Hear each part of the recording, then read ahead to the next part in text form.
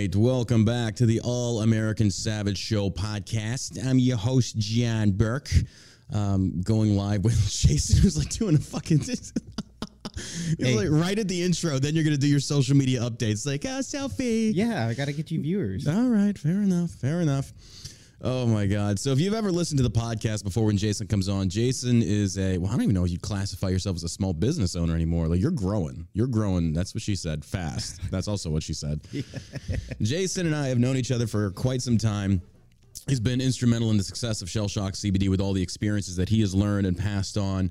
The last episode we did, it was like a month or two ago, and I got a lot of messages about that you gave out some really helpful information and really helpful advice because of all the experience that you've acquired through your education, through your commitment to learning about business, applications, various different things like that. I mean, Jason is prominent in that field. So if you don't know who he's from, he's grillyourassoff.com. He's a veteran. It's veteran owned. They started out, 5 years ago? 5.5 years ago. 5.5 years ago, and you were growing fast. So that's, again, what she said. Yes. Sorry. I was trying to do all the social. I don't do social media anymore really for the company. So like all of my social skills that I've learned over the past 5 years is like gone to shit. So I feel like an old person now. That's not a bad way to be. No, I'm trying to learn TikTok and it's been an experience. Mm. So the question on everybody's mind is, are you single? No. Okay. Okay. Oh, good for you. Thank you. Okay. I didn't mean to put you on the spot. I was joking, but hey, we'll roll with it. Oh, no, you're good. We were just talking, because you came into town yesterday and we went out to the Rustic, had something to eat. We were talking about relationships and stuff like that. And you had some really good stories. So yeah, I don't know if you could share those or not. It's just that you've been around the dating world like myself and you've got some very interesting experiences and stuff like that. But if we can skip over that if you want, out of respect to your current situation. Yeah, I mean, we can hit on certain things and then, Okay. I mean. So what's it been like for you these last couple of months? It's been interesting. I mean, because like we talked about last time, like, we built an asset to us, and it can very, very fastly go away. And that's what a lot of people don't realize is, a lot of people going in small businesses they're going to go in debt, and you're going to be in debt for a long freaking time. Even if everything looks like everything's great going on, you're still in debt.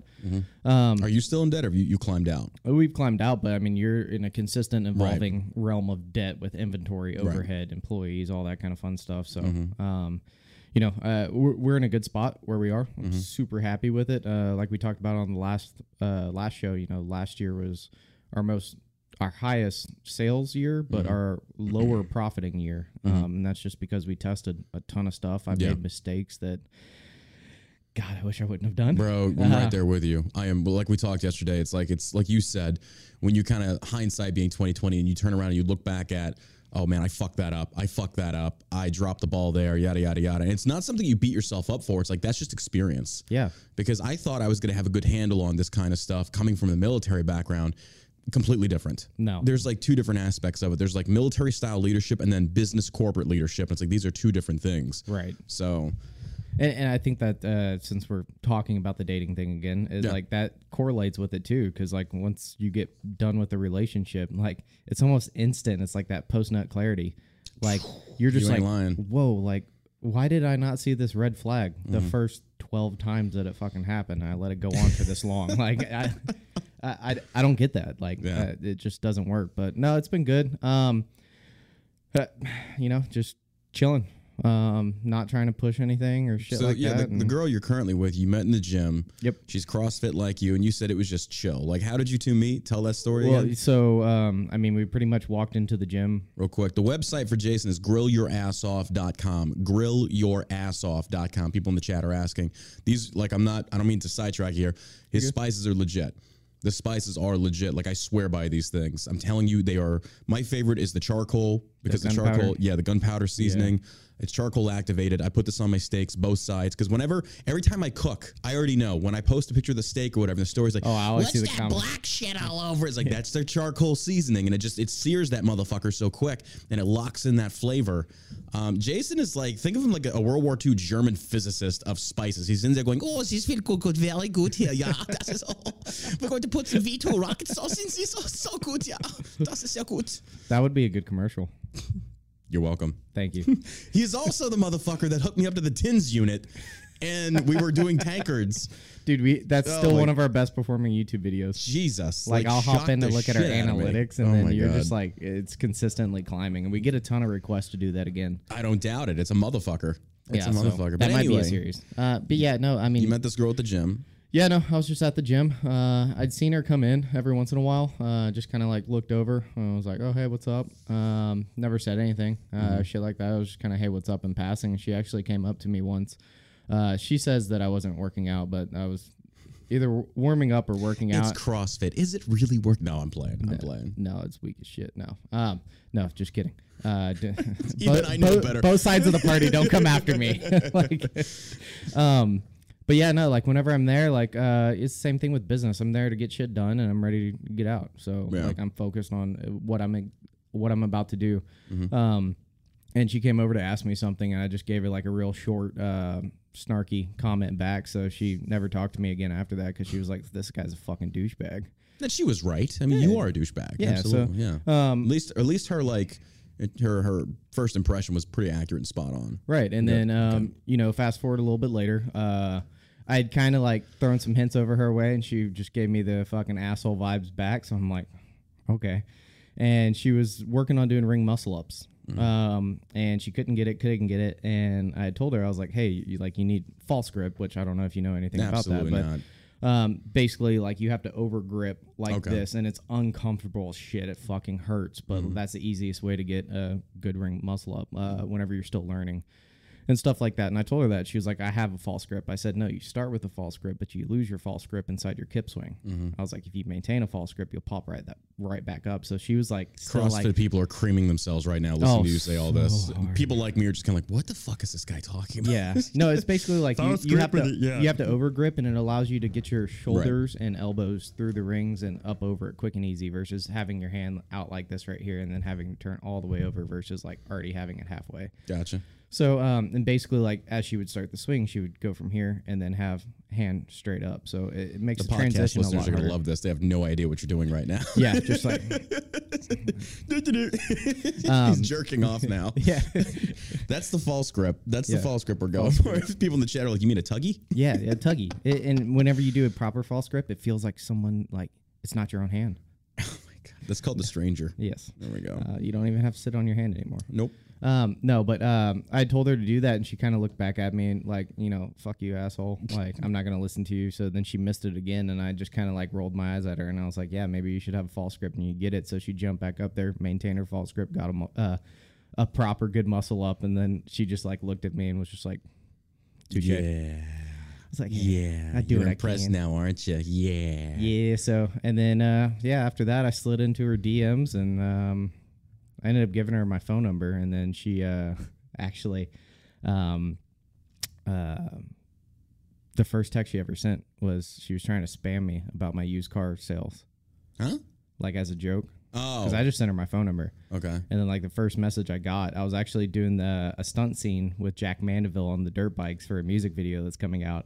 And I'm like in between the scenes, and I like get this message, and it's like, hey, I'm trying to reach you about your car's extended warranty. Yeah, and I was just like, you really want to go down that route? Like challenge. Oh, but you knew it was her. Yeah. Okay. Yeah, but she didn't. She didn't know that. Didn't know that, and then you're just like block. Yeah. No. And then it ends. Yeah, I had a feeling it was her because I don't ever give out my phone number. And so as soon as I saw that, I was like, challenge accepted. And then I fucking went hard back in the response, and she was like, I don't know what to do. Like she couldn't carry it past like 2 or 3 messages, and then been hanging out and everything's good. When you said just it flows, it's smooth, it's easy. Yeah.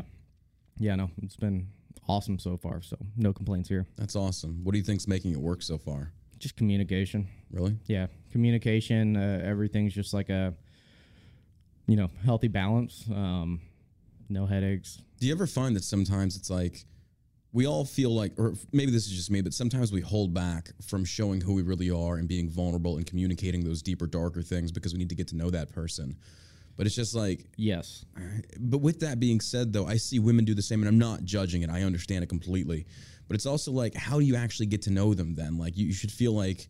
For me, it's like personality driven. If they have an amazing personality, then I'm locked in. But sometimes to discover that personality, it takes time. And for me, it's kind of like if we go on 1 or 2 dates and I'm not feeling it, then I'm out. Yeah. So it's kind of like... Like, do you stick around longer and hope it's going to eventually emerge? Or is it one of those things like you kind of have to put it on display when you first meet? I think it'll vary because, not everyone is just direct and upfront. A lot of people, they've gone through shit and they're damaged. We all are. Yeah. So, and a lot of it, I know for me, like I would get out of a relationship that, it was kind of a shit show or something. And directly after that, I'd be 100% turned off to the next person that I talked to because I didn't want to fucking deal with that. Yeah. And then that next person that I talked to after the previous relationship, they just get the asshole version of me that doesn't open up. And then, obviously those relationships work out fucking amazing. So sex-based relationships. Yeah, pretty much. And then, 23%. Yeah, 20. Fucking A. Oh, man. We had the most dragged out argument yesterday at the restaurant to where Jason's buddy who works with him was talking about sex comprises 23% of a relationship, but he was talking about the physical act. I was like, no, it's 50%. And I was talking about the importance of. So where do you stand on that as far as like sex and connection in a relationship percentage wise? Not physical, but in levels of importance. I mean, I'm not going to put it in like a pie graph, but like it's up there. What is? Just the importance of it. Mm-hmm. Sex? Yeah. Okay. I mean, because like you're not there just to hang out with the person. Yeah. And so, and like I have to be like physically attracted to you, obviously. Right. There has to be and a sexual attraction. Right. And if it's no good in the bedroom, then like, yeah. I don't know. Maybe that's cool. Like whenever your dick doesn't work anymore. That was the other thing that led to. It's kind of like I feel like at our age, it's kind of like sex. I don't know. Like my sex drive is higher than it's ever been my entire life. But the other part, it's kind of like there has to be that intellectual connection to where once the sex is over, there's still something there. Like you genuinely like that person. That's like your best friend you get to have sex with. Right. And like we're in a different situation to where it's 100% go, go, go, go, go. Mm-hmm. And that's one thing that's been hard with me is like, yeah, boom, sex is great. And then I don't have someone there that's supportive for me for how my work ethic is, how the business comes first, all that kind of stuff. And then I start getting hated on because I'm focused and driven on certain things, and then they're just left at the house. That's actually a very interesting point that you make there, because women always talk about, and I'm not trying to generalize all women, but I've seen women on these dating apps and such. It's like, I want an ambitious, driven man. And I feel until they have one. And I don't think they understand the level that comes with that, the level of responsibility and dedication that comes to that type of lifestyle, to where it's like, yeah, I'm always on my phone. I'm always on my computer. I mean, hell, you were on your computer before we started the podcast. You've got a lot of irons and a lot of different fires. And it's not like you're trying to neglect somebody, but it's like, this is what's putting food on the table. Mm-hmm. I'm going to scale this to eventually where I can hire a GM and handle it for me, or I sell this motherfucker. Right. Whichever comes first. But it's like, you got to put in the work now. So, like you feel like you found someone that's kind of understanding of that lifestyle? Yeah, for the most part. I mean, it's still an adjusting balance. Like, to give you an idea, this past weekend, we really didn't have. She came back in town from Georgia. She went on a trip with her mom, and came back in town, I think, like Sunday, like midday. Mm-hmm. And I worked Saturday, all day Saturday. I worked pretty much all day Sunday. And then I had my guys take Monday off because we have all these wholesale markets going on right now. It's, hey, rest or cover. So I went back into the warehouse on Monday, and we had talked and said, hey, like, I'm going to work until noon. I'm going to take off. We'll go grocery shopping. We'll go take the boat out, hang out before I leave out of town. Mm-hmm. AAA Cooper had fucked us on Thursday and Friday, and then I ended up staying at the warehouse until about 3 o'clock to receive one pallet of product because someone had to be there. Yeah. So it's things like that. Like, in the position that we are, it's not, hey, 9 to 5, and then 5 o'clock comes and you turn off. Like, I will literally be sitting there, and I'm greatly appreciative of her for allowing me to do this kind of stuff. And it is still a learning phase, but like, she's been 100% supportive of it, which has been amazing. But like, it'll be 10 o'clock at night. We'll be watching a movie on Netflix or something like that. And then like something pops off of my head and like, oh my God, the sales funnel or like email flow or whatever would be amazing. And I'm just like, hey, hit pause. And I go grab my fucking laptop, and then I'm in the office until 1 o'clock in the morning. And it's like, what the fuck? I feel like that's something that's actually very constructive to an entrepreneur, because, the one thing I've learned throughout time is that I followed various different entrepreneurs, And there are entrepreneurs out there that's like, work till you die. And it's just like, no, there has to be a healthy balance. There's got to be a balance in your lifestyle, because it's like, okay, what if you died tomorrow? All this work you just put in was for what exactly? So it's kind of like you have to pepper in some enjoyment here and there and allow yourself to kind of reap what you've worked hard to sow. But at the other token, I see some people that are just kind of like, I've had small business owners like, you run your business doesn't run you. It's like, I don't know if I agree with that all the time, because sometimes, like you said, that moment of inspiration hits whenever. Like we have brainstorming meetings sometimes here, and it's just like we might have some great ideas, some shit ideas, but then there might be an idea that pops into my head when I'm high as fuck on Delta 8, shellshockcbd.com, and like I shit you not, like it's like, oh no, like this is actually a really good idea. Let me write this down, or let me text Josh, like what do you think about this? And we'll kick something around. So it does happen at all hours of the day, and it's not one of those things that you just sit on, because you will forget. And I think, like, with the comment that you made is there can be, like, two different caveats to that. Someone who, like, may be in a different position of business as us that is more of, like, say they own a storage unit, right? There's not going to be a whole lot of, like, aha ideas that come with that. Right. So it's more of a chill kind of environment, or someone who is complacent in their small business, and that's why they're still a small business and they won't ever sell that small business because they're so complacent and they haven't removed themselves out of that business. They're not scaling. Yeah, that'd be my opinion of that. Everything, and the other thing is like product. Is it a digital product? Is it a physical product? Everything comes into play on this. So when people like come to me, it's like I need business advice. Like, I don't know your business. I don't know what you're doing. I don't know anything about it. I mean, I can give you generalities that can apply to anything, but it's just kind of like what you need are more specific people or more specific ideas that are tailored to your individual business. I don't think people really understand that right off the get-go. They just buy into these generic bullshit feel-good programs of like just unactionable information. It's like, you know what? For $5,000, attend this conference. I'm going to tell you to be motivated in your business. Like, well, no fucking shit, Sherlock. Like, I didn't need to spend $5,000 for that. Yeah, and that's I mean, that's why the MLM programs work so well. Yeah, which like still blows my mind that that's even a thing and people do it. But it's the convenience and the speed that the customers go for, and that's why they want that. Is they're like, okay, cool, I can pay this guy $5,000, and he's apparently gonna teach me how to 10x my money. No offense, Grant Cardone, but like it's things like that, and then so people are like, okay, yeah, fucking cool, quick, easy, boom, let me get this shit, and then they don't do anything with it afterwards because they wrote down their goal on a dry erase board or on their wall inside their room, put it on their poster board. They're like, everyone's told me on Instagram that if I post my goals up there, I'm going to achieve my goals, but they don't look at the actual path of the people who have achieved that goal of what they want to do and what they did on a day-to-day basis. And so many people don't realize that, like, to be successful and to, like, scale and, like, grow these businesses, it's doing the basics over and over and over and over again and not doing, like, fancy shit. You can sprinkle some fancy glitter on top of all the basic shit, but it's just, like, simple scales, fancy fails. Well, one thing I've seen about you is that you were very experimental. You try out various different apps to various different programs. Every time I talk to you, it's like, oh, fuck, what are you going to pitch at me now? It's like, hey, have you heard about this one? It's like, no, I don't even know what that is. Like, well, you should check that out. I was like, God damn it, dude. It's like, I'm still getting used to Klaviyo, stuff like that. But it's interesting that you said that because I want to ask you one of the biggest challenges that you face in business. And I was watching a TikTok video yesterday, and it was of this guy who was doing some kind of TED Talk. And he leads it out. He's like, I always like talking to CEOs because, like, what's your most important thing in your business? And he said, most of the time they'll put their hands on their hips and say, the customers. He's like, well, I want to tell you the story. And he goes into the story about he was staying at like a, I forget which kind of hotel. It was a nicer upscale hotel. And he goes to this barista, and his name was Noah. And he goes to Noah, and he said Noah seemed the type of person that wanted to be there, that actually enjoyed their job, that would talk to you, greet you with a smile. And he was like, Noah, I was like, why do you like working here? He's like, every time a manager comes by, they ask me what I need to be better at my job, and they just kind of let me do my thing. And he said, and I also have another job at Caesar's Palace, and I feel like I have to walk with my head down so I'm not on anybody's radar because they're always looking for me to mess up so they can like pin me to the wall. And so this guy is kind of like, what kind of environment are you setting in your workplace? And I'm listening to this, and I think in the initial reaction, most people would hear, it's like, oh yeah, that's true. And I'm like, that's fucking bullshit.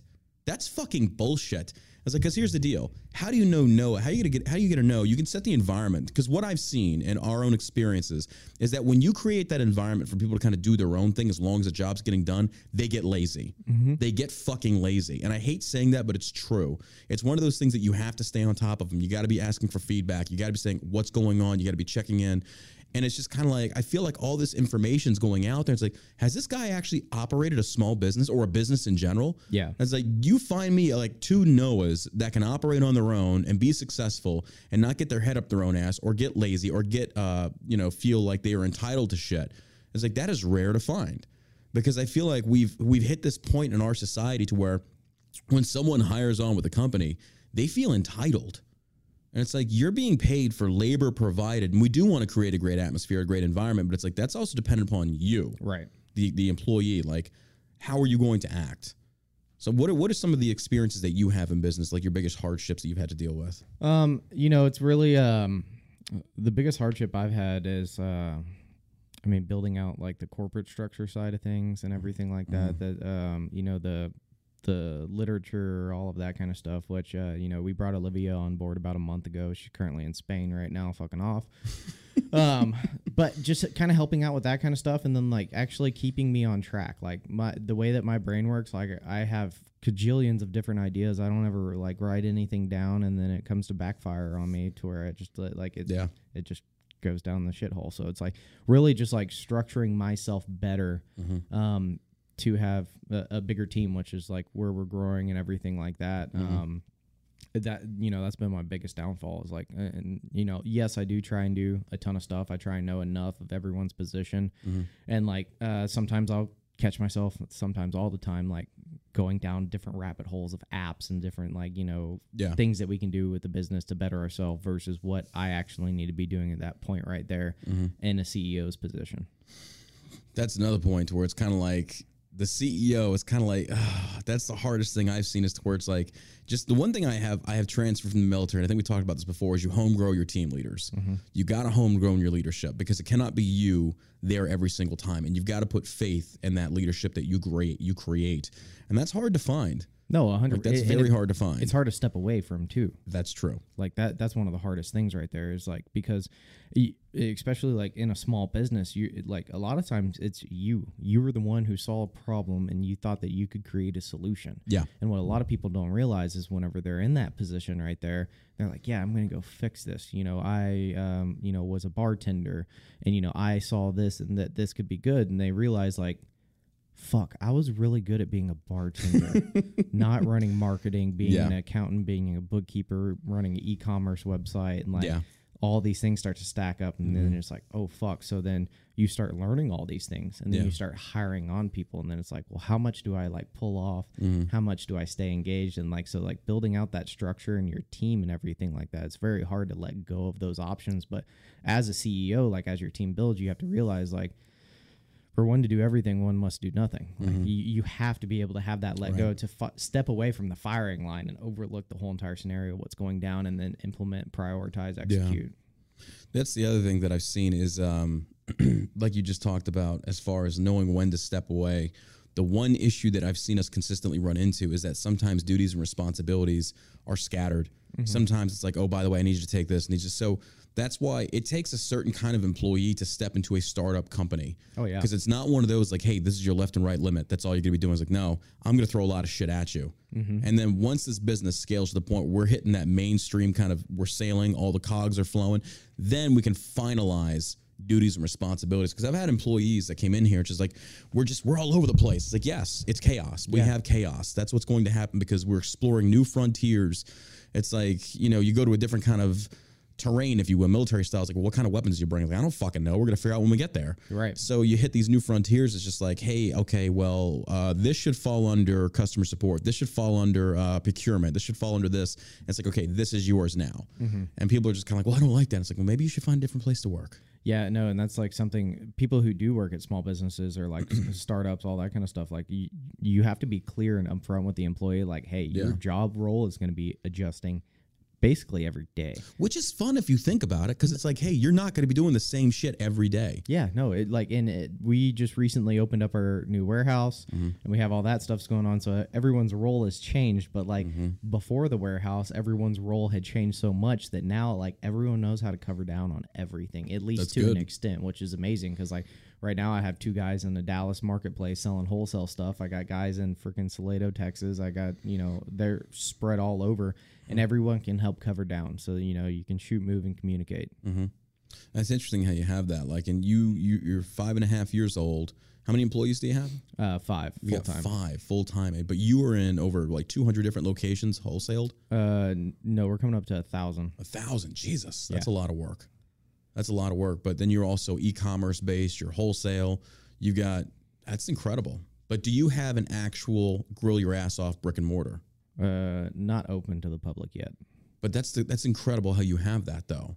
You don't even have a brick and mortar, and you're crushing it Yeah, that's what, like through e-commerce, and like you just did this yourself. You have a warehouse that you ship from.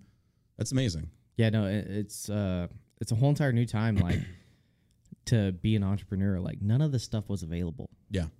20 years ago. No. Like the internet wasn't even a thing. Like, and that's what like a lot of the younger, especially like veterans and stuff like that, getting out of the military and like they're like, I don't know what I want to do and all this and that kind of stuff. Like you have Google and YouTube. Like, we were talking. I don't remember who I was talking to this about, but like we were joking around. Like, you remember playing the Oregon Trail? Yeah. Like, right? You know, a few decades ago, that people figuring out like the business stuff were on the Oregon Trail.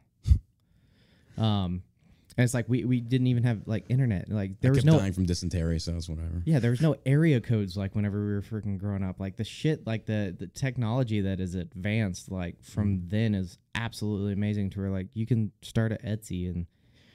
Which you brought that up to me today. Yeah. That's the other thing about individual business products that separates businesses, because yours are spices and barbecue seasoning, and you do beef jerky. For me, it's totally different because CBD, Delta 8, things like that. Like we are facing, like I said last time, it's like I always pick the hardest fucking road to go down. I can never pick something that's just straight and narrow and easy. I'm not saying that's what yours is. I'm just saying as far as like I kind of make my shit difficult for myself to where it's like, well, I can't sell CBD on social media because they've banned it. They're, you know, even though it's federally legalized. But you do that because it's a challenge. No, I do that because I'm stupid. Let's not even try and conflate the two. It's because I'm fucking stupid. Well, that is so. I'll give you that because like with Grill Your Ass Off, we have the word ass in the product. Yeah, and you made it harder on yourself to do that. Fuck my life. The amount of product I could sell if it did not have the word ass on it. It's fucking mind blowing. Because if you literally anyone watching right now, if you go to Google and type in grill your, and then as soon as you type in ass, everything disappears. Really? Yeah. That's crazy. Yeah, and like the little pre-filled like search thing, it's like bullshit. I mean, that's why like Facebook, we have a dash in the word ass, and I mean, Facebook alone was like a 2-year fucking finagle, and now we're dealing with like TikTok. TikTok will approve our ads and then take it down like within 30 minutes. I'm so over this shit, man, because right now the way that social media is, like Facebook, Instagram, and TikTok. We are launching the health and wellness aspect of the website today for subscribers. The apple cider vinegar gummies, the ashwagandha, the elderberry gummies. Those we should be able to run paid advertisements on. So I'm excited to see what that's going to do for Shell Shock at that aspect. But everything else, no, they wouldn't let us. Yeah. And the crazy thing that pisses me off about places like Instagram is that there are other bigger CBD companies that are verified and they can run paid ads. Yet I try and do it. And it's just like, no, this is a product that's like selling marijuana. It's like, wait, hold on. It's like you are telling me two different things here. Like I'm getting ads from these other CBD companies that are verified, and here I am. And they pulled Shell Shock down before. They pulled the Shell Shock CBD Instagram page down. Now we have to do Shell Shock Wellness, rebuild that. It's like I am so fucking sick and tired of these big tech companies destroying these small businesses. Like you want us to come over there, you want us to put money into your platforms, but then you turn around, you pull shit like what they're doing with you as well. It's like what the fuck is wrong with y'all? Yeah, it sucks. But like, unfortunately, like that's a game that you have to play with it. Yeah. Like that's just a part of business. And like, that's on that shit right there. Like now that's making me thinking you need to have like a OTO funnel built out after for the health and wellness. And then whenever they buy that, you can sell them the CBD on the back end. And then Facebook will never know any of that. That's the thing we were thinking about doing was pushing a landing page that was not CBD affiliated and then run ads through that to where they got to that page and it would automatically forward them to Shell Shock. We haven't tested it just yet. We're just going to try and do it the right way with the gummies first here coming up today and tomorrow, and we'll just see how that goes. But it's just, it's a lot of playing around because we have a lot of ad money. Like we have a savings account right now for the business, and we put every paycheck, we're putting about 10 to 15 grand into this thing, just a savings account to where if sales dip, we can cover overhead for at least 3 to 6 months.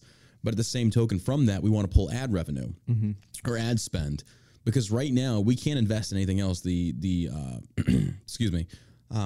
I would not start up a business right now. With the economy going the way it is, I would not invest in the real estate right now. So our options are very limited because that money sitting in that savings account, we're losing money because of inflation. Now, eventually it will come back down. But it's like, so what can we use that money to help us make more money and not lose? It's like, well, ad spend. because the more product we sell, the better off we are. It's like, but where are we going to spend? Yeah. Nobody wants to take our money. Like I said before, we were talking to an investor and he was like, yeah, our bank doesn't handle CBD money. He's like, what are you fucking kidding me? It's legal. It's like, yeah, it's just a high risk product. It's like, dude, it's like, we have a lot of money to invest and you don't want it. Like, this is the dumbest thing I've ever fucking heard. No, we're dealing it. I can't go into full details, but with another company that has to deal with the FDA right now. And it's like, I have to deal with their legal team and the shit that the lawyer says. I'm just like, excuse my French, but are you fucking retarded? Yeah. Like, yeah. It's If just, the FDA is like, I hate the FDA. I fucking blows my hate the FDA. mind. Yeah, no. Speaking of the FDA and the FCC and the CDC and all these people, mainly the FDA, I've just seen Fox News and Breitbart. In the last 24 hours, I've seen four professional athletes, young, healthy, drop dead. From what? What do you think? I'm not going to say it. Nobody's going to say it. Like, everybody's thinking it, and it's like social media's trying to cover this shit up. But again, this goes back to the point of, why do we have the FDA? Like, I get the premise behind it, but this is just another program. This is another government organization that if you're not in there, like, with money ready to go, they're going to fucking crush you. Yeah, someone somewhere was that guy and fucked it up for all of us. So thank you, whoever that was. I hate the FDA. But like what you were saying, like right now is not a good time to start a business. Like, I'll disagree with you on that because I think it's a great time to start a business because really? Like we're I think, and I'm just a fucking 31-year-old fucking grunt. So take that with a grain of salt. Available at Grill Your Ass. I was about to say Grill Your Ass, a whiskey salt. Yeah, get some smoked salt. Which if you come with me afterwards, we have margaritas with that at our deal at the showroom. So absolutely. But like, so we went through this pandemic, right? Mm-hmm. All the businesses shut down. Mm-hmm. Everybody got stuck at home. Everything happened to the economy, all that kind of fun stuff. Then it all opened back up. Mm-hmm. And then on the retail side of things, you saw during the pandemic, you saw the highest, e-commerce sales ever, right? It's true. Yeah. Insane numbers. And if you weren't in e-commerce during the pandemic, like, I'll be on it, like we had like triple sales. Like, yeah, because people were at home wanting to spend money. It's insane. Then everything opens back up. They all go back to the brick and mortar stores. Brick and mortar stores invest into all this products. Our B2B like went through the roof, but we're starting to see the transition of the economy collapse. Gas prices go up, so now people are gonna basically put themselves in their own pandemic and start staying at home and then turning around and stop buying at brick and mortar stores so much because it's so expensive to get there, and then turn back to this e-commerce side of things. And I think we're gonna have a surge of that coming into Q4. You've already seen Target's already pulling shit. Yeah, wait, Target is as far as what? Having as much product on no, shelves. I didn't know that. Yeah. They started limiting quantities of things that they have on shelves, and they're preparing for the worst Q4 of the in history. We're already seeing it in our sales. Right. Like, we're getting canceled subscription after canceled subscription because I can't afford it right now. So what we're thinking about doing, like I told you yesterday, is like maybe creating a product that is like the, say for example, the 1,500 milligram Shell Shock CBD bomb drops. Instead of 1,500, let's drop it down to like maybe 700 and then cut that price in half so they can have something that's affordable, more reasonable in their price point, and then push that out there. Same quality CBD, but it's like, okay, maybe we should drop some prices here, right? Or make some options available.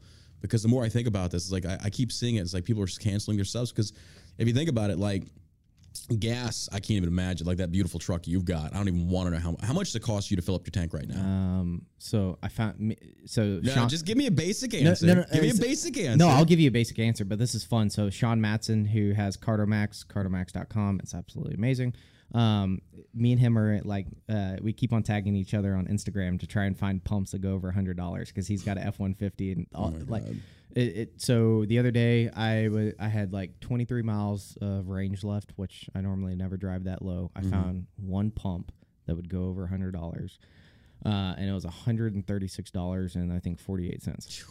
Yeah, that's nuts. And how often do you fill up? Like once every 10 days. Wow. Because I do drive quite a bit. Thankfully our new warehouse is 3/4 of a mile from my house. So yeah. And I ride my dirt bike there a lot. So I love that. That's been helping quite a bit. I love that. If I didn't have Athena, I'd be taking the bike to work all the time, but I always bring her to work because she loves it here and stuff like that. But I can't let the dogs in the warehouse because of the food and all that kind of stuff. So it sucks, but I mean, like, makes sense. Makes perfect sense. It's close enough. It's nice, and like I have a street legal bike. So what I wanted to go back to though was kind of like if we look at like $130 something to fill up your tank, most people are filling up like at least once a week. We'll say average is $100 fill up. That's $400. That's a fucking note. That's a car note in and of itself. Yeah, that's less money they have to spend on things that they don't really have to have. You know, people love Delta 8, but they don't have to have it. They need fuel. They need food. And I totally understand that. So I can't even fault them for that. It's the fucking economy. And now, you know, the economists are saying we're about to hit a recession. It's like, we're already in the recession. Yeah. Like, it's already here. Yeah, it's already started. People are having to lay employees off because they're not making sales. It's like, I get it. So it's kind of like, that's why I'm kind of feeling like right now is not the best time to start a business. Because I don't feel like, even though they're staying home, I don't think they just have that money to spend. I could be wrong on that. I mean, I see what you're saying. No, I mean, you have to get creative, and that's where it comes down to knowing your customer, knowing your product, and, you know, launching it correctly, because you can have an amazing product, launch it to the wrong customer group, and it's going to fail, but you launch it to the right customer group who could be staying at home, who could be struggling with fuel costs and all that kind of stuff. Yeah. And you could launch them an amazing product that hits that niche right there. And if you launch it correctly, it would do amazing. But like this is also like a prime time to where like you know, we're going to start seeing, especially through the recession, is like smart businesses and like seeing who actually makes it through here. Yeah. Which, I mean, it sucks because like I wish everyone the best in business. Yeah. Unless if you're, you know, in my realm, then be prepared. But like I want to see people do good, but at the same time, like you start to see like this strategic thinking that gets them through, and then like that is the innovative stuff that like elevates our business game, like what you saw during the pandemic. Yeah, because the more I think about it, it's like the more that I do want to go ahead and start offering cheaper products. Still great quality, but it's kind of like if people are if they can't afford a $50 product, let's offer a $25 product that they can afford with the same kind of great quality stuff. It's just like, it fucking sucks. That's the fucking economy. Thanks, Joe Biden. Right, but I mean, like, on like, can I talk about it like business aspects? Yeah, go for, absolutely. For that, yeah. Absolutely. So like, one, the customer is getting a great quality product, because I'll vouch for Shell Shock. It's absolutely amazing. I have some in my backpack that I brought with me in town. Your boy's going to try some dark matter. He said he wants to try it. And it's like, all right, bro. All right. We need to remind him it's not 23%. It's 100%. It's 100%. I am scared of that shit, and I will not touch it. Nope. Bro, that stuff's, I was, the one time I'd taken it on Twitch. I was streaming on Twitch one night, and I was talking about, like, we had just launched. I was like, yeah, I'll show you guys. They're like, hey, why don't you do a dropper? And they were pressuring me. And I was like, all right, I'll bend to peer pressure, whatever. Well, the tincture that I had at home, I thought was a demo tincture. I thought it was just for advertisement purposes, and it was just filled with water so we could use it for photo shoots. I was like, yeah, okay, guys, I'll take a dropper full. I'm going to totally pull one over on them. So I do the tincture. I was like, oh, that tasted kind of real, but yeah, it's probably not the same shit. 100 milligrams Delta 8. And then I went into the kitchen and I popped a gummy just so I could at least experience something so they would think I wasn't faking. No, it was real. So I did 125 milligrams of Delta 8, and I just, dude, it was one of those things I was like, I got to go lay down. Like, I am fucking blitzed, just baked out of my brain to the point where it's like, the room is kind of spinning. I'm feeling high as fuck. It feels good, but it's just like, bro, this is too much. Yeah, like, way too much. But we offered that product because we had so many stoners like, oh, bro, this doesn't do anything for me. It's like, all right, well, we got something for you. And then they try. It's like, bro, it's like, this shit is no joke. Well, that's what our next product, what we were talking about, you know, people want something hot. Like, yeah, we're about to do it. And all the people who are begging for hot shit, they're going to fucking regret it. That's almost, I love that though, because like, you say you want this. Oh yeah, I'll give it to you. It's the same thing with the beef jerky. Everyone was like, make a hot beef jerky, make a hot one. And so we came out with mango habanero. Yes. And then all those people demanding it, they're like, hey, this is really hot. It's like, yeah. No shit, Captain Obvious. You fucking asked for it. But I do love that about the customer base that we have. It's like they will sit there and have input, because we have a Facebook group of like 16.5 thousand, and we tell them, we get feedback from them. It's like, hey, what do y'all want to see? Oh, yeah. And so if we have enough people saying they want a certain specific thing, we'll do it. Like they've been asking for a new flavor of Delta 8. So we're going to poll them and say, we have some 5 new flavors. We're going to do a one-off. But I love that you can give them instantaneous feedback saying, okay, if this is what you want, we'll do it. If this is what you truly want, it's like, we'll start small. And if you like it and it goes mainstream, we'll make this a flagship product, and there you go. Right. So it's like consumers have some pull on this, and I like that. How cool is that? That the fucking consumer who buys your product, who loves your product, has a say in where the company goes. Exactly. You can't do that at Amazon. No. But like back to like adjusting your product size, that's great for not only the consumer but you as well, because you're lowering obviously like so if people we're pulling back sales we would initially be missing out on, not as much, but still having something come in. Well, yeah. So like looking at it full circle, people who aren't in like the manufacturing side of things, whenever we take whatever this is right here, cigar. So this cigar, say if we made it half the size, we're not reducing half of our product cost. Right. It doesn't normally work like that.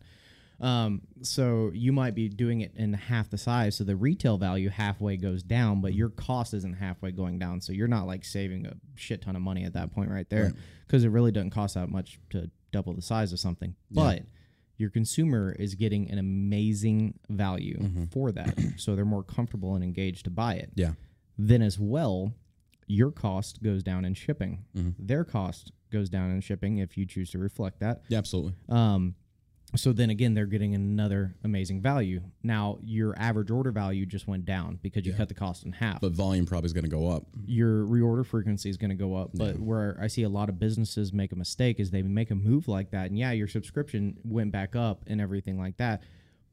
You just took half the order value out. Now your customer feels like if you put something in front of them, they can spend more. So what you do is you create your numbers and your products, and you make them feel like they're getting such a great value that person who is spending, say, $50 a month on a subscription, they might change it to $25 a month, but you can still get a $50, if not more, average order with them by offering them other products because you just opened it to allow them to try new shit. So if you launch it effectively, like it can do way better than you're currently doing because you're not just selling product A, you're selling product A for half the price, and then you're also hooked them on B and C because they're like, cool, it went from $50 a month, $25 a month. Let me go ahead and spend another $60 a month because that dark matter that John was just talking about, and these Doritos sound really fucking good, which they are.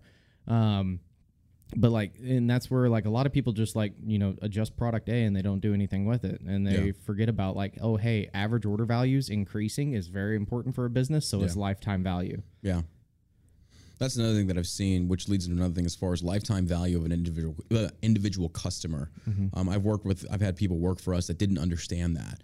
To where if somebody, like if we had an error on our part, it's like, okay, send them out another bottle. It's like, well, I'm not sure. It's like, no, send them out another bottle. Right. How many times have they purchased? Oh, 3 or 4 times. Yeah, hook them up. Yeah, because they take care of us. It's like, I have no problem hooking them up. Spend a little money to make them happy, but then there are people that will try and take advantage because we've seen in our software, it's like we started inputting notes. It's like every time they ask for a refund or they ask something's broken, they submit a picture. On this date, this is broken. I've had about a handful of people say, oh, it was broken. It's like, it was broken last time. This has been 2 times in a row. That's a fluke. Yeah. And we specially package these things. So it's like, okay. It's like, this is the last time.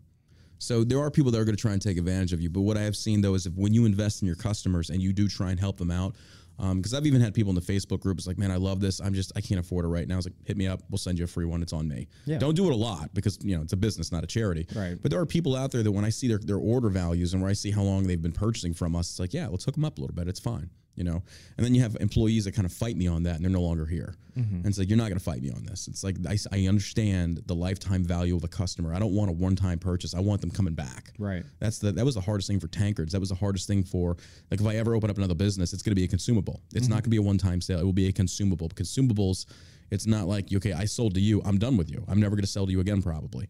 Now it's like, no, I'm going to keep selling to you for life. And that's where, like, if you have a super high product price, and you have the margin to spend, $100, $200 to acquire the customer and still say, if it's $1,000, you still make $800 profit. Right.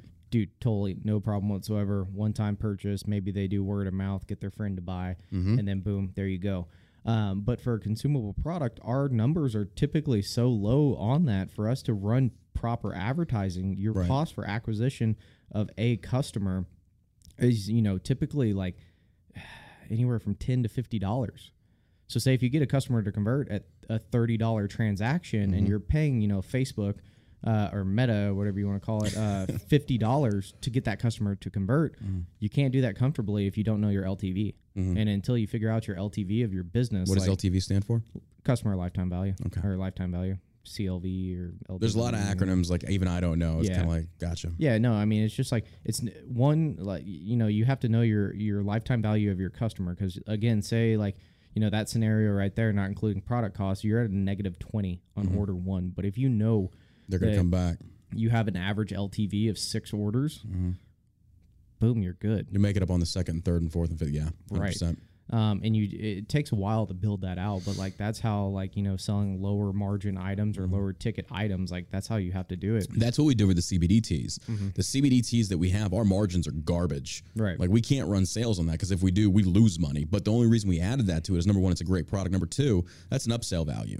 No, 100%. It's like you can throw that bad boy in there because it's kind of like not every product you're going to push out there, number one, is going to be a success. Number two, is going to make you a lot of money. You got to pepper in some low scale, some high scale, some mid.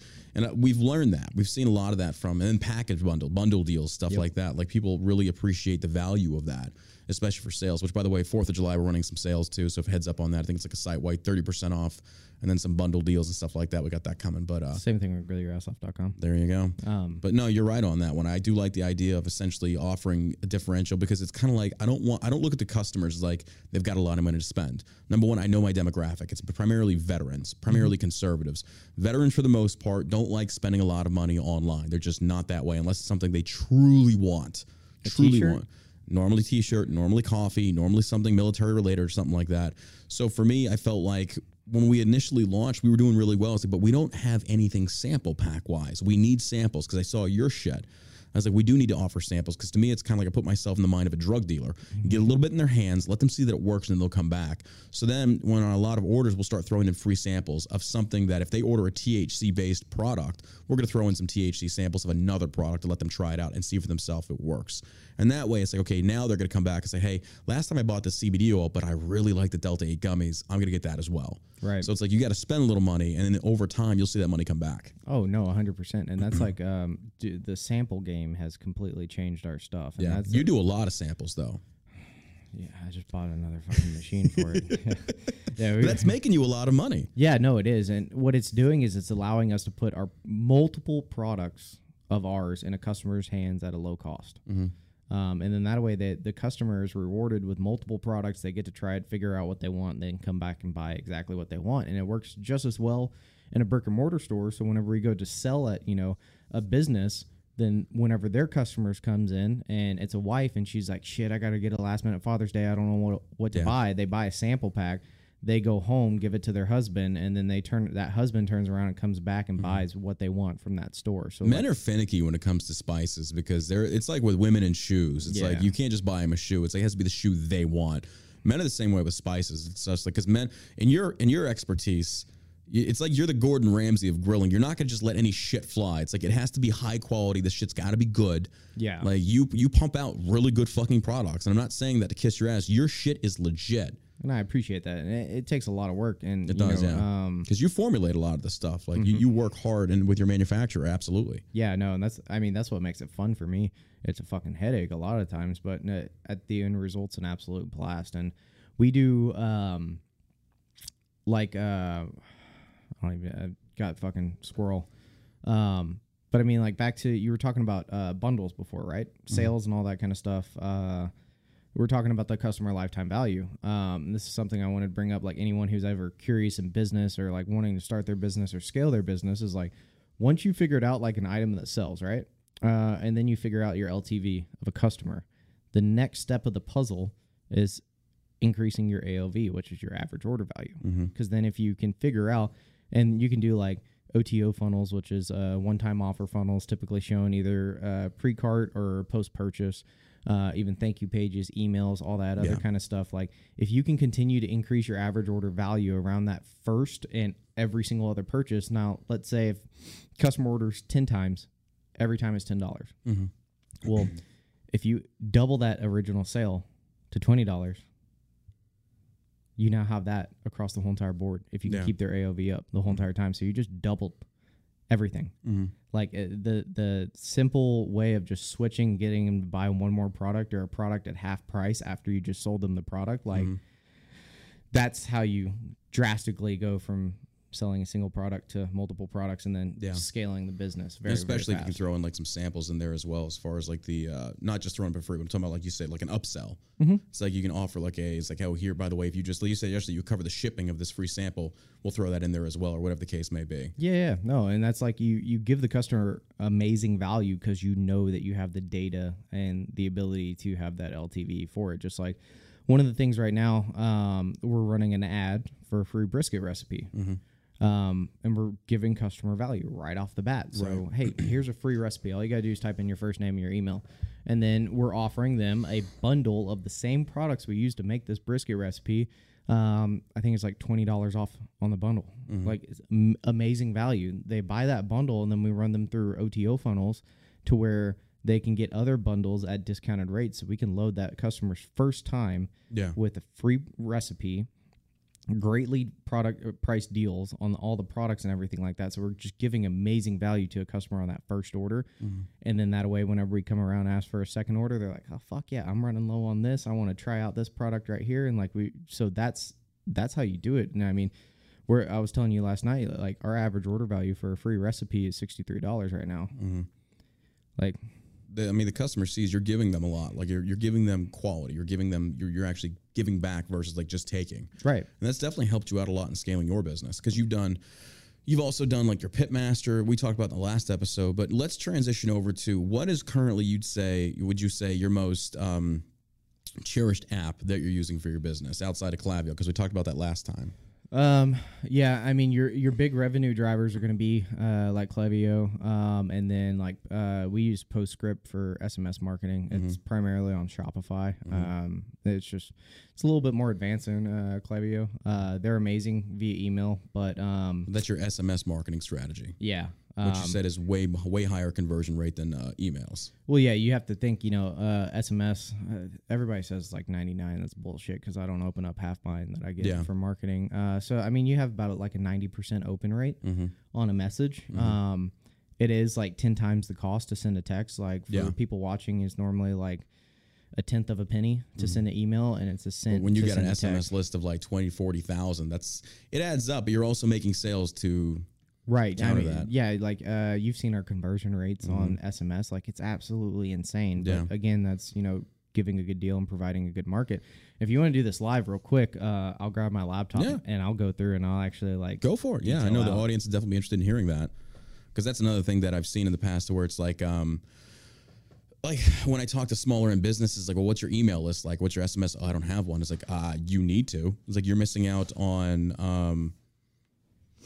You're missing out on a lot of potential sales with that, and people don't know better. Right. Well, and they don't own the data. And if you don't own the data, like you're going to have to pay for the data and pay to use it. And like that's the whole entire thing is like, and knowing your actual cost overall, and then like knowing your customer value is like, if you're not retaining any of the data, then you're just, you're literally screwed at that point. So let's pull up right here. And that's like, we're in a giant wholesale marketplace right now in Dallas, and that's why I talk to a lot of the other business owners, and they're just like frustrated because this or that's happening, and everything. It's just simple stuff. I'm like, well, what are you doing for like marketing and this right here? And they're like, well, I'm not doing anything. I'm like, why would you not? And they're like, well, I've never really thought about it. Yeah. And I'm just like, everyone around you here is doing it and like giving you great. Well, I think it's a lot of these people isolate themselves from actually talking to other business owners and saying, what are you doing for this? And that's where I've learned a lot from you. Yeah. It's like, what are you doing for this? And yada, yada, yada. And then we tested and I was like, yeah, it's not going to work for us with CBD or something. It's like, yeah, that does work for us.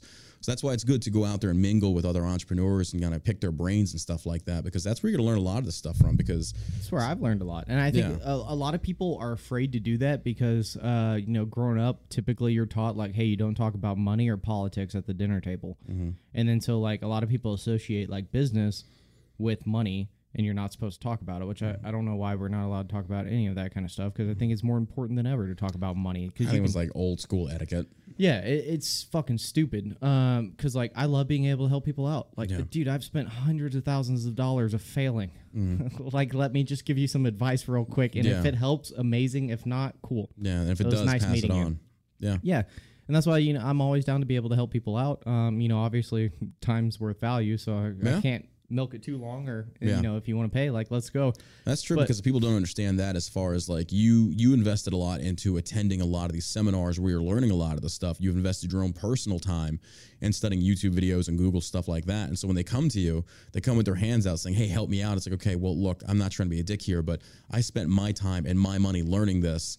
You're not. You're wanting it for free. So then you charge a consulting fee, and it's justified because like this is the stuff that you've spent your time, because time is money, and your money on learning. And people don't realize that, and they always try and take advantage of that. And I hate that. Like people are kind of like, they look at things. It's like, hey, you know, I need some advice on this. It's like, I mean, I get it for friends, but there comes a time and a place where it's like, okay, look, if you want me to consult, you're going to have to pay me a little bit because I'm taking away my time from my company and giving it to you, because I've had people invite me to places to go either speak or guest appearance or whatever. And it's like, well, you got to pay me. It's like, oh, we're not paying. It's like, well, I'm not coming. It's like, you're taking me away from my business doing my podcast. Because if I go a day without doing the podcast, the numbers drop. Mm-hmm. But if I'm in the podcast, I see sales consistent or increase. Oh, 100%. So it's like, if I pull myself away from this and I go do whatever it is that you want me to do, you're going to make that up for me in payment. It's like, that's just the way it goes. And people don't like that. Yeah. They want it for free. It's like, well, we invited you. It's like, no, you can pay for my airfare. You can pay for my hotel. And you're going to pay me. Mm-hmm. So no, and I mean, understanding at that point, your worth. Yeah. Yeah. You got to know your worth. And then like for the people who kind of like scratch their head or like would question paying and going somewhere. You already know you don't want to do business with them. Yeah, not only that, like I think a lot of people they're like, oh well, you know, I'm gonna keep on putting money in my savings account, and then I'll just continue to like self-educate and all that kind of stuff. Like, cool, whenever your savings account pays you less than 1% interest, like, would you rather do that, or would you rather spend $5,000 to go to this event, and then you're gonna learn so much shit that you're gonna turn that $5,000 into $100,000 over the next 2 years, or that $5,000 would turn into what, like $5,002. Like, yeah. Put your money in places where it's going to help educate you, to help facilitate making more sales and scaling or grow. Yeah, it makes sense. It's hard to understand, you know, especially starting out as a business owner. Like you're so limited on money of like, oh, should I spend, you know, this amount of money going here? Like, obviously vet it and be smart about it, but like paying to, you know, scale your knowledge really fast versus just trying to self-teach has greatly helped me inside this endeavor. Yeah. All right, let's go. I'll do, if you're selling on Shopify or if you're going to start a business, this list right here of apps that I would recommend for Shopify is literally what I use. It's what a lot of my friends in business use, and I know some people that are getting close to the $1 billion in sales, and they still use a lot of these same programs. So to hit it off, Shopify store, obviously need that. As you're getting started, you can print shipping and stuff like that through Shopify. It honestly sucks. So I would go with ShipStation. It's very scalable, and I know people at way higher levels than me that do that. So Shopify, ShipStation would be my first two go-tos. Outside of that, Klaviyo. It's Klaviyo. Email marketing. They also do SMS marketing. Coolest thing about Klaviyo is they understand how hard it is to be an entrepreneur. So if you're under, I think, like 2,500 emails, it's fucking free. Yeah. It's free. Shopify has a marketing system built into it now as well. It's not that great. Use Klaviyo. You'll thank me later. PostScript, as you continue to grow, is way better at SMS marketing, so I would definitely do that. If you are a consumable good, you can do things like recharge for your subscriptions. Yotpo has a good one as well. Outside of that, so we've covered where you're going to buy. Cool thing with Shopify as well, they have point of sale, so if you want to go do a pop-up booth, it's already integrated in all your shit to track inventory, everything like that. Those are pretty much the core things. Outside of that, like if you want to start doing, you know, apparel and you don't want to stock it in-house, you can get a print-on-demand provider. Be very careful with those because that can go downhill fast as you continue to grow. Gorgias for customer service is absolutely phenomenal. And then, you know, like going into like just simple wholesale stuff, like Wholesale Gorilla on Shopify. It's $20 a month, and it turns your whole entire site into a wholesale site for a customer once they log in. Like just simple, fucking quick and easy. But like, and things like this, like it's taken me 5.5 years to learn all of this and find all of this. So don't skip over it if you're in this world. Like we use Zipify for our page builder and our OTO funnels. Absolutely amazing. I mean, like the amount of money that's left on the table by not having an OTO funnel is just like mind-blowing. But also like invest into, you know, a good loyalty program and reviews. Because we're doing that right now. Yeah. The thing we ran into for fucking reviews is that the bank, we had to change banks. Banks have so much pull and power over how you do business because we had a merchant account, and essentially the bank that we're using is like, okay, you can't use certain specific words when it comes to posting them on your website, like pain. We can't put anything about pain, which is bullshit. Yeah. Like I don't get it. It makes no fucking sense. These banks are insane. But it's just like, yeah, you have to word it differently. It's like that's what it's for. Like the menthol CBD, the roll on, the topical thunder, like they are for pain management, muscle soreness, DOMS, things such as that. Well, you can't put pain and you can't post reviews that show pain. It's like, get the fuck out of here. Dude, it's the dumbest thing because CBD is a whole different fucking market. Yeah. So we're having to figure out ways like, okay, how do we get around this and like legally get around it? So we deal with that, but that's like the two different markets right there. That's just one of those road bumps we run into. It's like, this is the dumbest thing I've ever seen. So. Yeah. How is that even a thing? It's not like we're sitting here saying the shit cures cancer. We've never said that, but that's just those are the uphill battles that we constantly fight. And that's what these companies are just, they're so closed-minded. And it's like, look, we're sitting here, you're seeing our revenue. Like, you know what we're doing. Why are you trying to staunch this? And we're not doing anything illegal. We're not misrepresenting our product. This is exactly what it does. But they're just like, yeah, we don't feel comfortable with that. It's like, well, man, you people are stupid. Like, I just don't get it. Yeah, I mean, that's what we're currently dealing with right now with a certain project that we're working on. I filled you in on that last night. But it's just like the amount of stuff like that gets said, and I'm just like, really? Yeah. That's really where we're at right now? Like, yeah. We're in 2022 and you're offended from the word ass? Like, really? It's not even just the word ass, like the fact that we have cartoon characters on our labels, and you're afraid that's going to attract children. Literally, that's why we had to pull Weedos into Weedos. The bank said it looks like it's being marketed for kids. It's like, are you fucking kidding me? Yeah. It's like, get the fuck out of here. So we had to pull Weedos into Weedos. So it's like, we weren't selling a whole lot of them to begin with. So it's like, you know what? We'll just give them out as freebies for events and stuff like that. But at the same token, it's like, this is the stupidest shit ever. Batteries for our vape pens. It looks too much like a toy. It's a fucking battery. You serious? Like, so I got to sell a cartridge without a fucking battery? Like, you people are just dumb. Yeah. Like, it is just the dumbest people out there. It's like, of course, they have the money, so they call the shots. It's like, that's just so stupid. That's mind blowing. Yeah, it's dumb. That's the shit that we got to deal with. Yeah. And that, like, you know, obviously, this is what I went over was just like random, you know, stuff like programs and apps that I've used on Shopify to really help scale the e-commerce side. With that in business, find you a very good CPA and bookkeeper. Yeah. And stay ahead of that because a lot of people don't realize like the amount of money that we pay in taxes. It doesn't just get pulled out, you know, from your paycheck. Josh and I bitch about that all the time. It's like, we pay so much in taxes. Where's this going? Ukraine. Fuck Ukraine. Yeah. It's like, I don't give a shit about them. It's like, where's my tax money going? Like, my roads still look like shit. It pisses me off so much as we pay in taxes. Like, you do realize, like I've said this repeatedly, this isn't anything new. It's like last year we paid over $500,000 in taxes.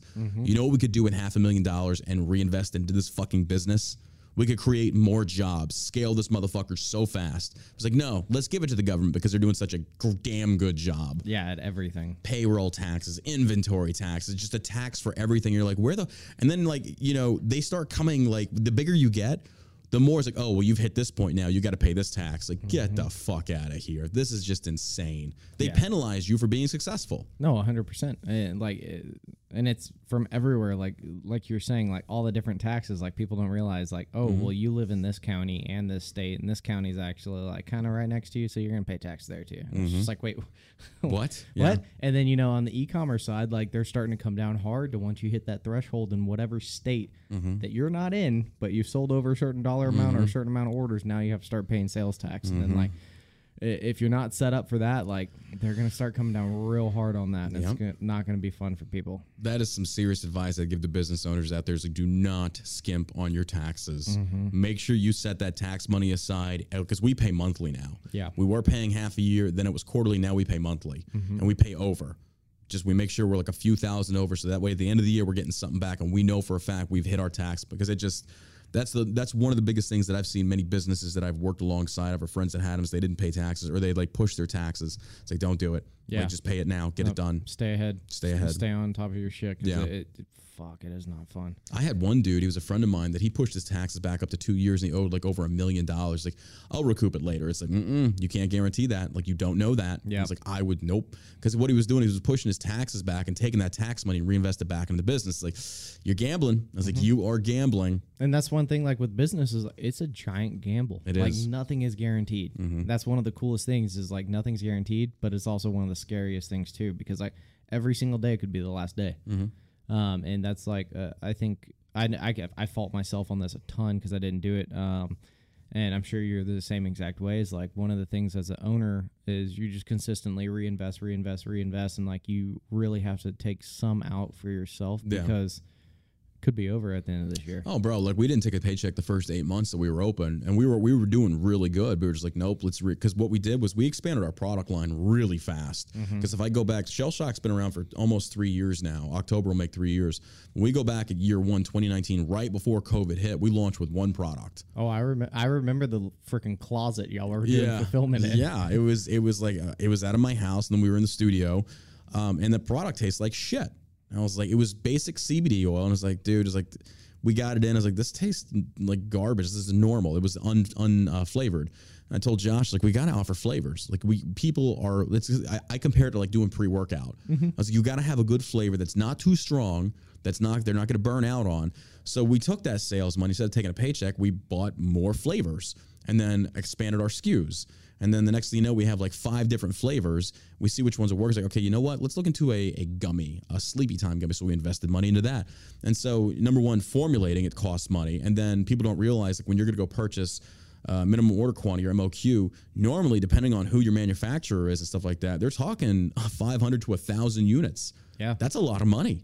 And if you're not making those sales, you're sitting on inventory, you're losing money. And people don't realize that. So that's one of the biggest things that I saw about Shell Shock, is we expanded our product line very quickly. Yeah. And it helped. It's helped a lot. It has, but you also have to be careful on how fast you do that. Because like you know, once you get in business, your customers are like, especially like with mine, because it's food, it's like, oh, well, you don't have a seasoning for this. Could you come out with it? And it's just like, in due time. Yeah. You can't give them everything they want right away. Yeah. Yeah. I get that. And then it's also hilarious whenever you have like huge customers demand for a certain product, then you finally come out with the product. And they don't buy it. Yeah. Yeah. I've seen that all the time. It Everybody and their drives me mom will say, it's like, you know, we want this, we want this. Like, all right, we finally do it. I've learned that since day one in this business, when I used to work for Grunt Style and shit like that. It's like, everybody say, I want this kind of shirt. It's like, all right. So we pay the designer, we design the shirt. And I remember certain people would say shit. I was like, all right, we published it. It's like, oh yeah, thanks, man. Never bought. Yeah. It's like, you motherfuckers. Well, that's one of the cool things with like having Facebook groups and like Facebook. You can go back and find their comment and be like, hey, bro, here it is. like, what's up? And then that's 100% right. Do direct call out and make it real serious and personal.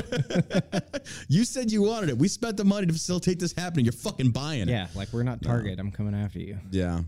You've seen a lot of success in your shirts. Your shirts are very unique. I love your shirts as well. We have not, because yours, like, I love wearing your shirts. So we're going to change some things for Shell Shock to where we're going to start doing funny t-shirts relating to weed and CBD and shit like that.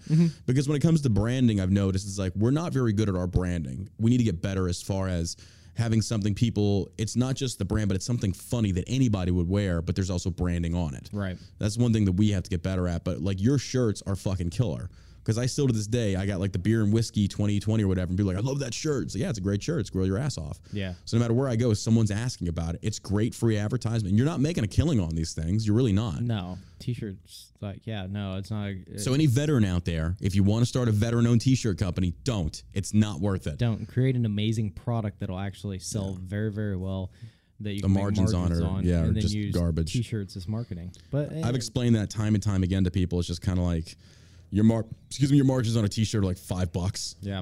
If that. And people oftentimes, and you know, this is a real fast way to figure out if you're a good entrepreneur or not. They want to go towards a shiny thing that's going to make them the money fastest first, and that's what they want. They don't, you know, think about things long term or like time horizon or anything like that. And they're like, oh, well, these fucking group of veterans did this and did amazing, so I can do the same exact thing. Let me fucking jump in here real Well, I mean, you talk about like people like Black Rifle. Black Rifle had a because Evan Hafer, they don't understand. Like, Evan Hafer had Black Rifle open, like, I think like 4 or 5 years prior to Best getting in there.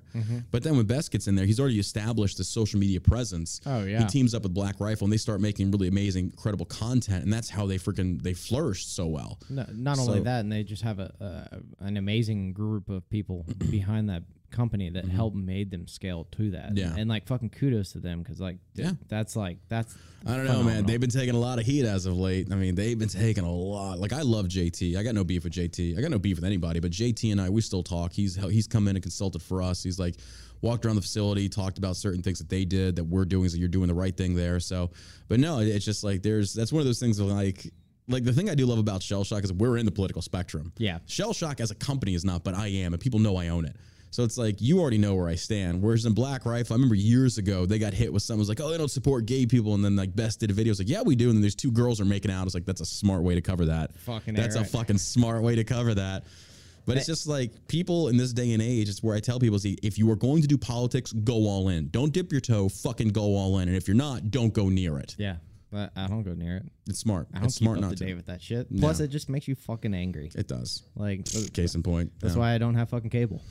I don't blame you there. Like, and that was super funny. Is like the first time my parents came out to the new house, my dad went and sat down on the couch in the morning with a cup of coffee and like grabs his TV remote, like turns it on. And he's like,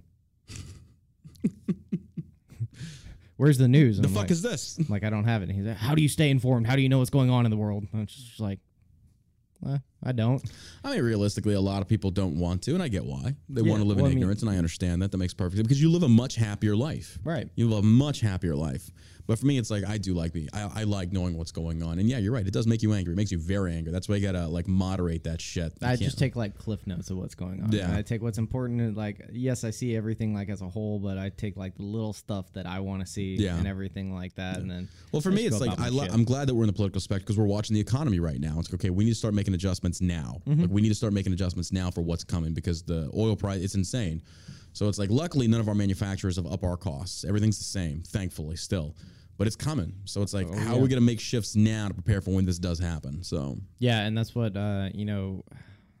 it's every single fucking day. It's something different. Yeah. Like, oh yeah, I was working with one of our manufacturers. This is probably almost 3 months ago, on the fact that California having a drought, so that there's like there's going to be like in the millions of tomatoes, like pounds, yeah, under this year. So we're locking in millions of pounds of tomatoes to be able to cover our products, yeah. like for next year. That's what you have to do. Yeah, Yeah, and like supply line issue, all that stuff. Yeah, people don't see that side of the business, especially whenever you're in like a consumable yeah. manufacturing world. Like, oh fucking hey, it's a fucking nightmare. It's nuts. It's nuts how much it fluctuates. But yeah, it's good to be ahead of that power curve and have an eye on the horizon of what's coming down the pipeline from the economy. And it's taken a long time to learn that because like people also don't realize like if you don't have it, you can't sell it. Yeah.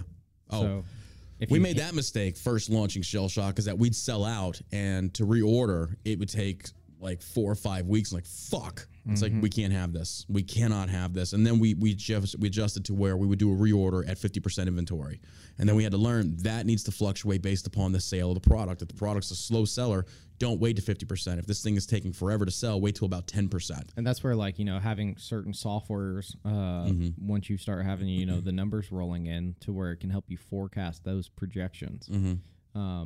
And that's like we just switched over to a program called SKU Vault for anyone who's in the business world. They're actually very, very good at doing that kind of stuff. So that way, we say, okay, hey, we have to do a minimum order of this amount of product. We order it by this amount of quantity, and then we can see our sales forecast. And this minimum on-hand quantity, this is our maximum order, our minimum order, and then it'll do all the calculations for us.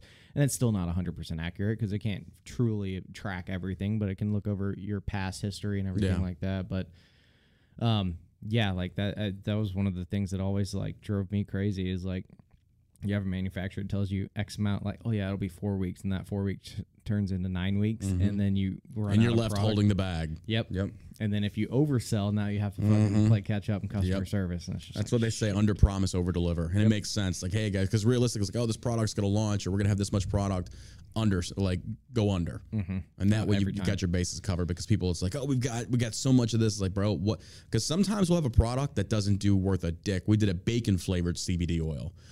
And it bombed. And we were sitting there with like 100 bottles on the shelf. It's like, motherfucker. And it's like, okay, so next time when we're going to test something, test the waters, test it small quantity and see how it does. Yeah. And if you sell out, that's fine. Because it's like, look, we said this is a minimum thing. But if we have enough people saying we want this, let's go ahead and actually make this mainstream or mainline product. So it's like, that's what we've learned. It's like, let's test the waters a little bit, see if it does well. Because before, it's like with t-shirts.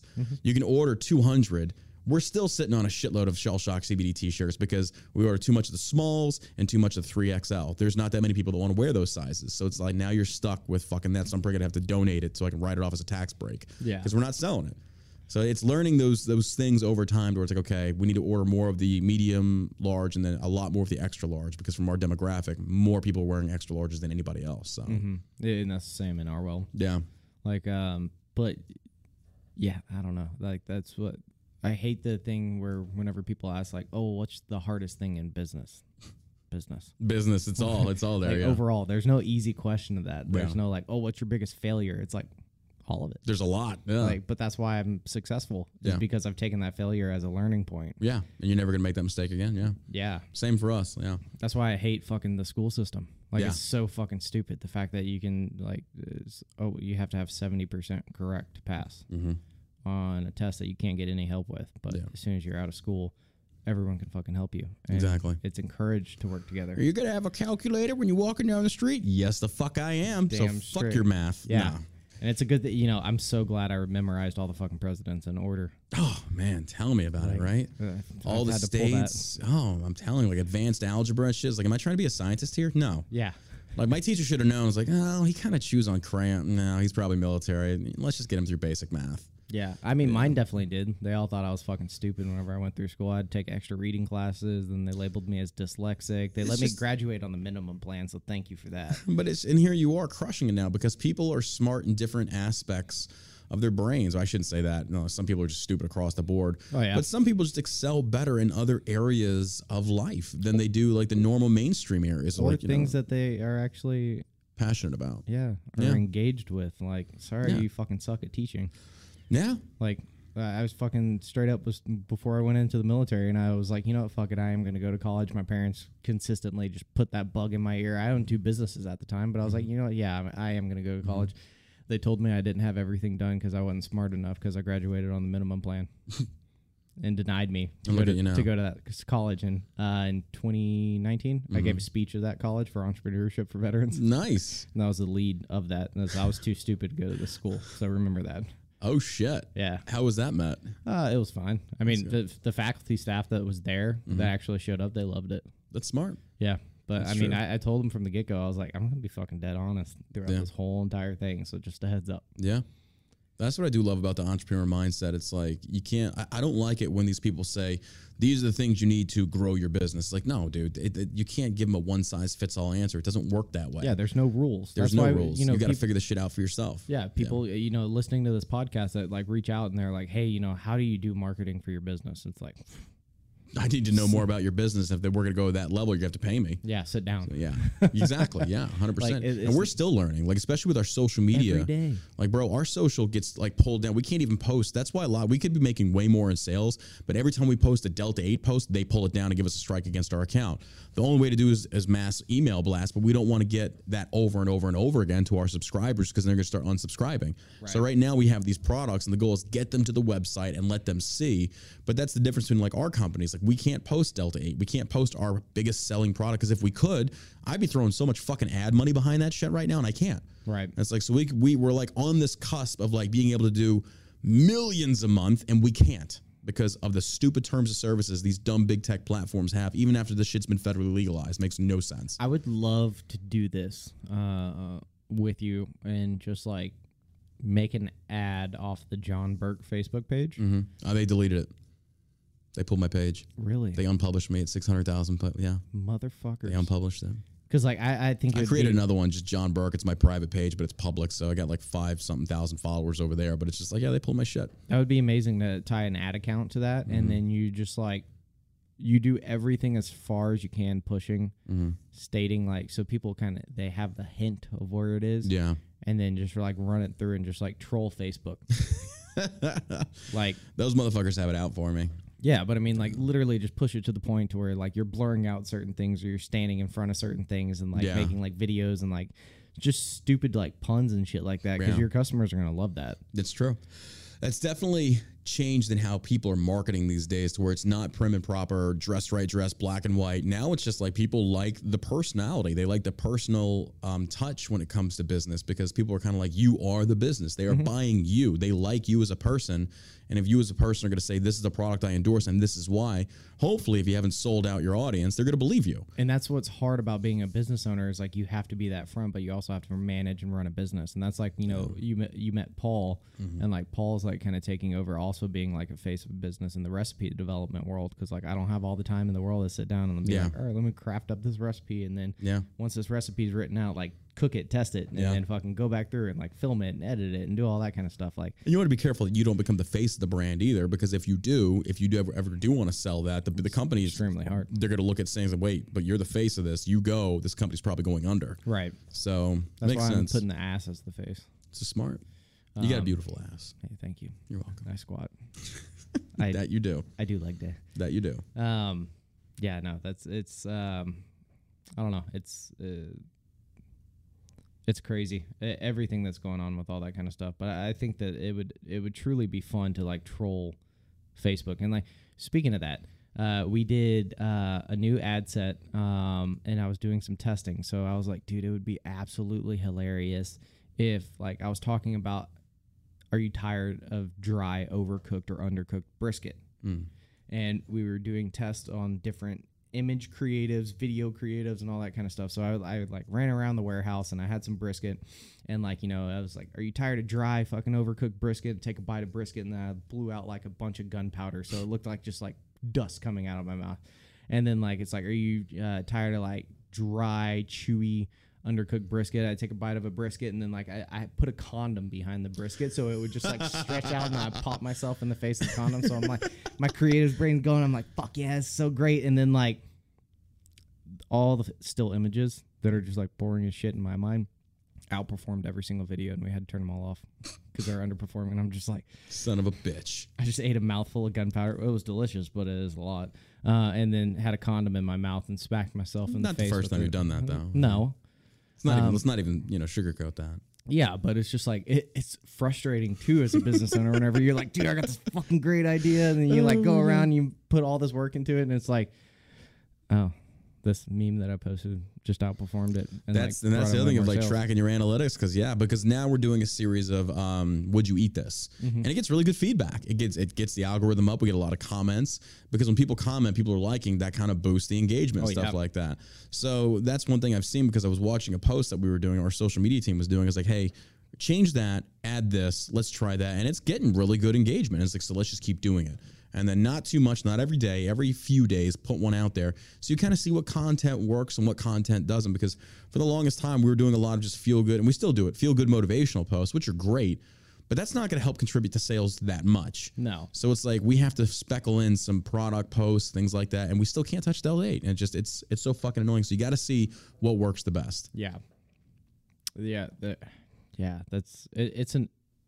It's a consistent, and that's one of the things, like, so every Thursday we have a testing day, and we go over all of the A/B tests that we're doing, whether it's, a landing page, seeing what's above or below the fold, making a slight, we just did one to where it's like, hey, let's do a white background with some wood grain texture in it on a landing page, or a black background with some gray wood grain texture in it. See which one did. The black one was like 99% higher converting. Yeah, than white. Go with that. I'm just like, what the fuck? Our website has a white background. Am I doing this all wrong? That's just part of experimenting and see what does work. Yeah, it's hey, let me add a emoji to email subject line. Yeah, we've done that. Yep. And like, if you look in the emails, you'll see the eggplants somewhere in there. Yeah. But it's like little Easter eggs like that, like you might do, and unless if you actually truly test it, you'll never know what works and what doesn't work. True. So like, and that's one thing I wish I would have done a lot sooner as a business owner and with my team, is like setting dedicated time to every single test that we do, putting it inside of a calendar, spreadsheet, however you need to, so every single test that's running, current status, and then the finished status, and then take exactly the information that you learned from that and then do it differently. Makes sense. That way you can track all that stuff. Variant B1. Let me take the variant B. That's obviously the winner, so we're going to fully promote that. And now let's create another test off of that and see if we can make it better. Right. Because like a lot of people don't realize, like if you can change your conversion rate to say 3% conversion rate across the whole entire website to 4% conversion rate, and you're doing $1 million a year, you just added in another $100,000-$200,000 in sales a year by spending $0 more. Just by seeing what works and what doesn't. Yeah, changing a few colors, headline, maybe making your text smaller. It's having the eyes for that. It's having the understanding of what to look for. Yeah, and I mean, that just takes repetition. Yeah. And testing which is the basic boring shit that no one wants to do. That's 100% accurate. That is 100% true. I'm guilty of that myself. I'm not gonna lie. I That's am why too. that's why I have people that help me with that. So Yeah, and I mean, but like that's why I put our team's built out to where all of our shit's out there, and that way like my team can see what I'm working on, and I can hold myself accountable because like fuck yeah, dude, some of the basic testing it gets boring as fuck. yeah, Like, but it's got to be done. yeah. I get it. Well, where can people find you at? GrillYourAssOff.com. And your social medias are the same. Grow Your Ass Off. Yeah, Grill Your Ass Off on everything. If you search it, even if you type in the word ass on Facebook, it'll still pull up. So just GrillYourAssOff.com. My personal shit, I don't really push. You can see it. Just search Jason Murph and you'll see me on there. And then go check out our TikTok. We have a bunch of funny shit on there that I've been doing a lot more of the perverted old school Grill Your Ass Off on there because that's what's like kind of taken off. So They're letting it fly. yeah, so far good. we've had some. You remember the commercial we made way back in the day about like, are you tired of your wife not swallowing? Well, Yeah. I got a solution for you. Like they took that down real quick. Oh, absolutely.